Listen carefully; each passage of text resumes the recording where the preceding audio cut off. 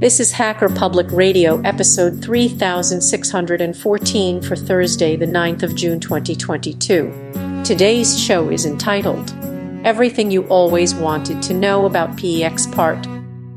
It is hosted by Trey and is about 14 minutes long. It carries a clean flag. The summary is, information about PEX and how it is used.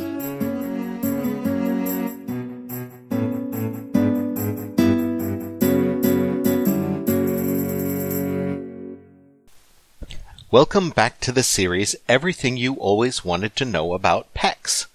This is Part 2, The Joy of PEX, what it is and how it is used. My name is Trey. Welcome on this journey. So what is PEX? According to Wikipedia, cross-linked polyethylene tubing is commonly abbreviated PEX, that's Papa Echo X-ray, or XPE, X-ray Papa Echo, or XLPE, X-ray Lima Papa Echo. It's very confusing. I'm putting a link to the Wikipedia article for cross-linked polyethylene in the show notes. We will call it PEX. This tubing is made out of cross-linked polyethylene chains. Comes in Type A, Type B, and Type C, and these differ based on the process used to make them and the resulting properties of the tubing produced. PEX is used for a variety of different products, including insulation on high-voltage, high-tension electrical cables, domestic water pipes, which is what we'll be talking about in this series, irrigation and hydroponic systems, natural gas and oil pipes, and even chemical handling and storage systems. So it is a very versatile product. Let's talk a little bit about its use for domestic plumbing. The advantages of PEX for domestic plumbing are wide-ranging. The first is it's flexible, making it easy to install and fish through walls and crawl spaces in getting it into areas where you might otherwise have difficulty with a long, rigid pipe. It will stretch a little bit, making it less likely to rupture if water contained within PEX freezes. I'm sure you've heard about or maybe even experienced a pipe bursting when it freezes.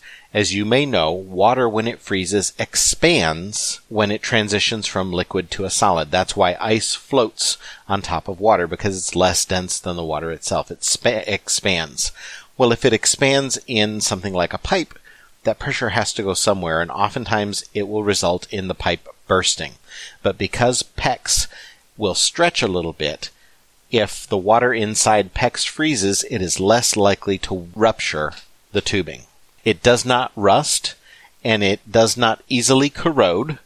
We'll talk about some circumstances when it can corrode a little bit later in this episode. It's also much, much less expensive than copper. Copper is very expensive right now, and copper tubing is significantly more expensive than would be PEX if you're doing repairs and replacements or even a new install. Most new installs in houses now use PEX instead of copper.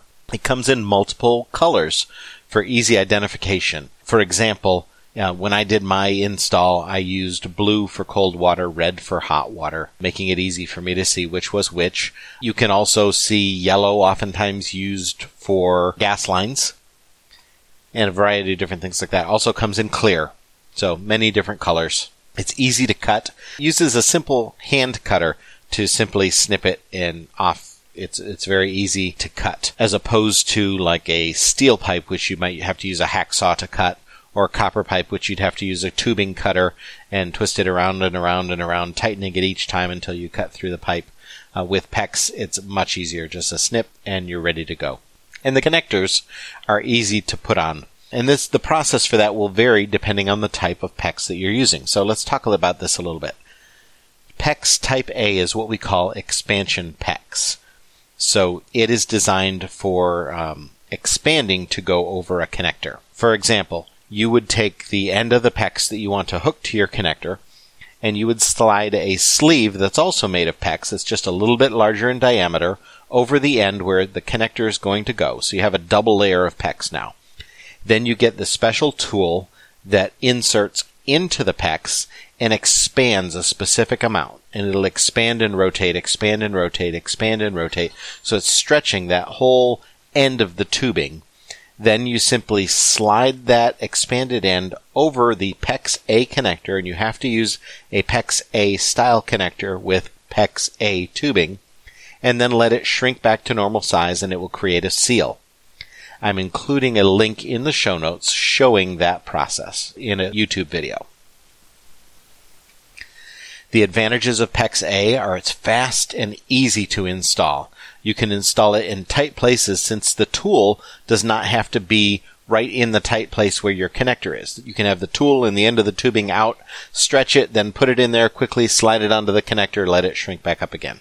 So that makes it very easy to install in a lot of places where it would be more difficult to install a different type of tubing. PEX A is also more resistant to damage from kinks if it is bent too tight or into too tight a radius. So with PEX A, if it does kink, you can straighten it back out again, warm it up with a little bit of a heat gun, and it will return back to its normal shape, and you're good to go.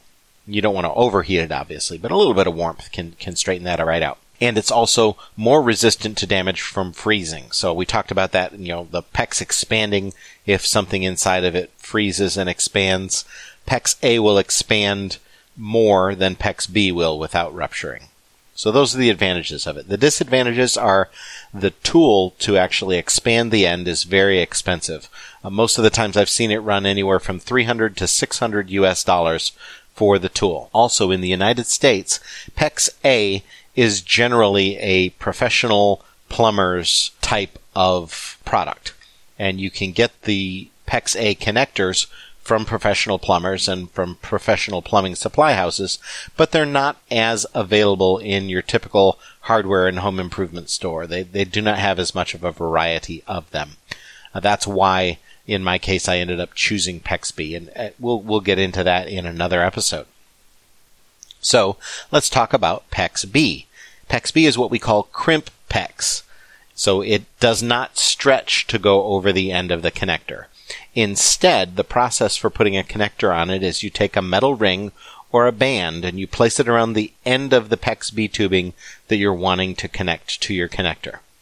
Then the tubing and the band are slipped over the end of the desired, PEX B connector, and you have to use a PEX B type connector with PEX B type tubing. Then a special tool is used to crimp that metal ring, or a different tool may be used to tighten the metal band, creating a seal between the PEX and the PEX connector. Again, I'm going to include a link in the show notes showing you how PEX B is crimped onto a connector. The advantages of PEX B is it's fast and easy to install. It's a little bit slower than PEX A, but it's still fast and easy to install. The crimping tools are much less expensive than the tools for PEX A. And there's a higher availability and a wider range of connectors at typical home improvement stores in the United States. The disadvantages of PEX B is if PEX B is kinked, that portion is no longer safe to use and it must be replaced. It is also more difficult to get connections done in tight places because oftentimes the crimping tools require a lot of pressure and the handles will expand and contract a significant amount, almost like a bolt cutter. So you really have to swing them out wide and bring them in far to get the ring crimped properly. It can be difficult to do that in tight places. I ended up investing in a battery-powered crimping tool that could really get into tighter places and made that process much, much easier. Also, that can be remedied if you choose to use shark bite press-on fittings for your PEX. And another disadvantage is it is less resistant to damage from freezing, like we talked about earlier. All of the connections for PEX A and PEX B can be easily removed if you want to reuse the connectors. So you simply cut off the ring or cut off the band or cut off the particular section of PEX that you're working on and then cut off the crimp ring, remove the PEX, and then reuse the connector as long as you don't cut in deep enough that you damage the ridges on the connectors. These are many of the advantages of using PEX. And we talked about the advantages of PEX A and PEX B. Are there any disadvantages to using PEX? Well, there are. The first is that it is damaged by ultraviolet light from sunlight, or even from ultraviolet light from LED or fluorescent lighting. You'll want to check your manufacturer specifications to see how it is rated and what it is, what it can be exposed to. Most PEX is typically rated for only 30 to 60 days of sun exposure before it begins to deteriorate. Then what happens is the PEX can become susceptible to corrosion by chlorine in water, and it can become brittle, and you really do not want to use PEX that has been exposed to UV light or sunlight for any length of time. I will include 2 links in the show notes for some videos and information about PEX and UV light. As a result, you'll want to make sure that when you do install it, any sections that are going to be exposed to light are covered so that the light is not hitting the PEX directly. The long-term durability of PEX is really yet to be determined. When we think about the fact that we've used copper pipe in houses for hundreds of years and have hundreds of years worth of experience with what the copper will do over time and what it'll work for and what it won't work for, we just don't have that much time with PEX.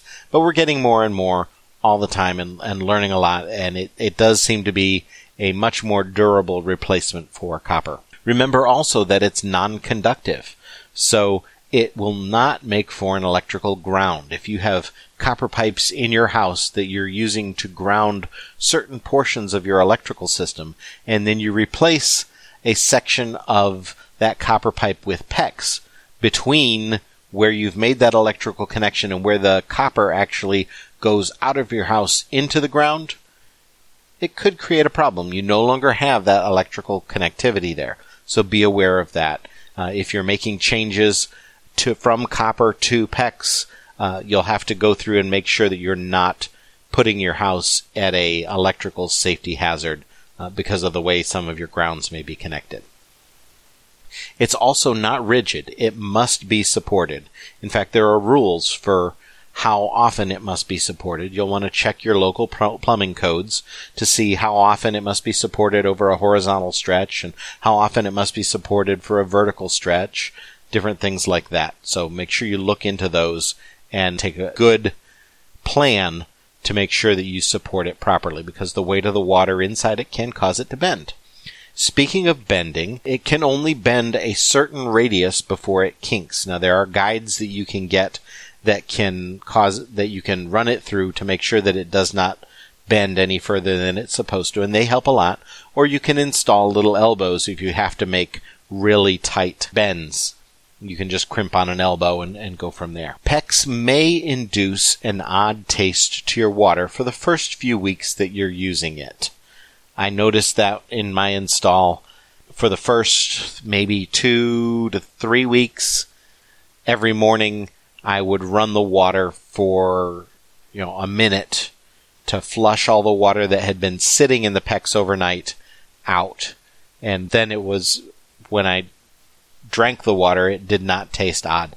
After a month, you could not even tell the difference in the taste. So be aware that it can have a short-term negative influence on the taste of your water. But some people say that that taste is just the tip of the iceberg, and that PEX might leak toxins into your water. I've seen articles that support that. I've seen articles that refute that. Do your own research. I'm including a link with each position in the show notes. If you're going to use PEX, research it for yourself. Come to your own conclusions before you go ahead and install it. Well, we've reached the end of Part 2, The Joy of PEX.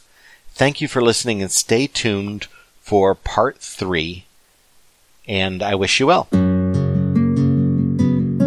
You have have been listening to Hacker Public Radio at hackerpublicradio.org. Today's show was contributed by a HPR listener like yourself. If you ever thought of recording a podcast, then click on our contribute link to find out how easy it really is. Hosting for HPR has been kindly provided by anhonesthost.com, the Internet Archive, and rsync.net. Unless otherwise stated, today's show is released under a Creative Commons Attribution 4.0 International License.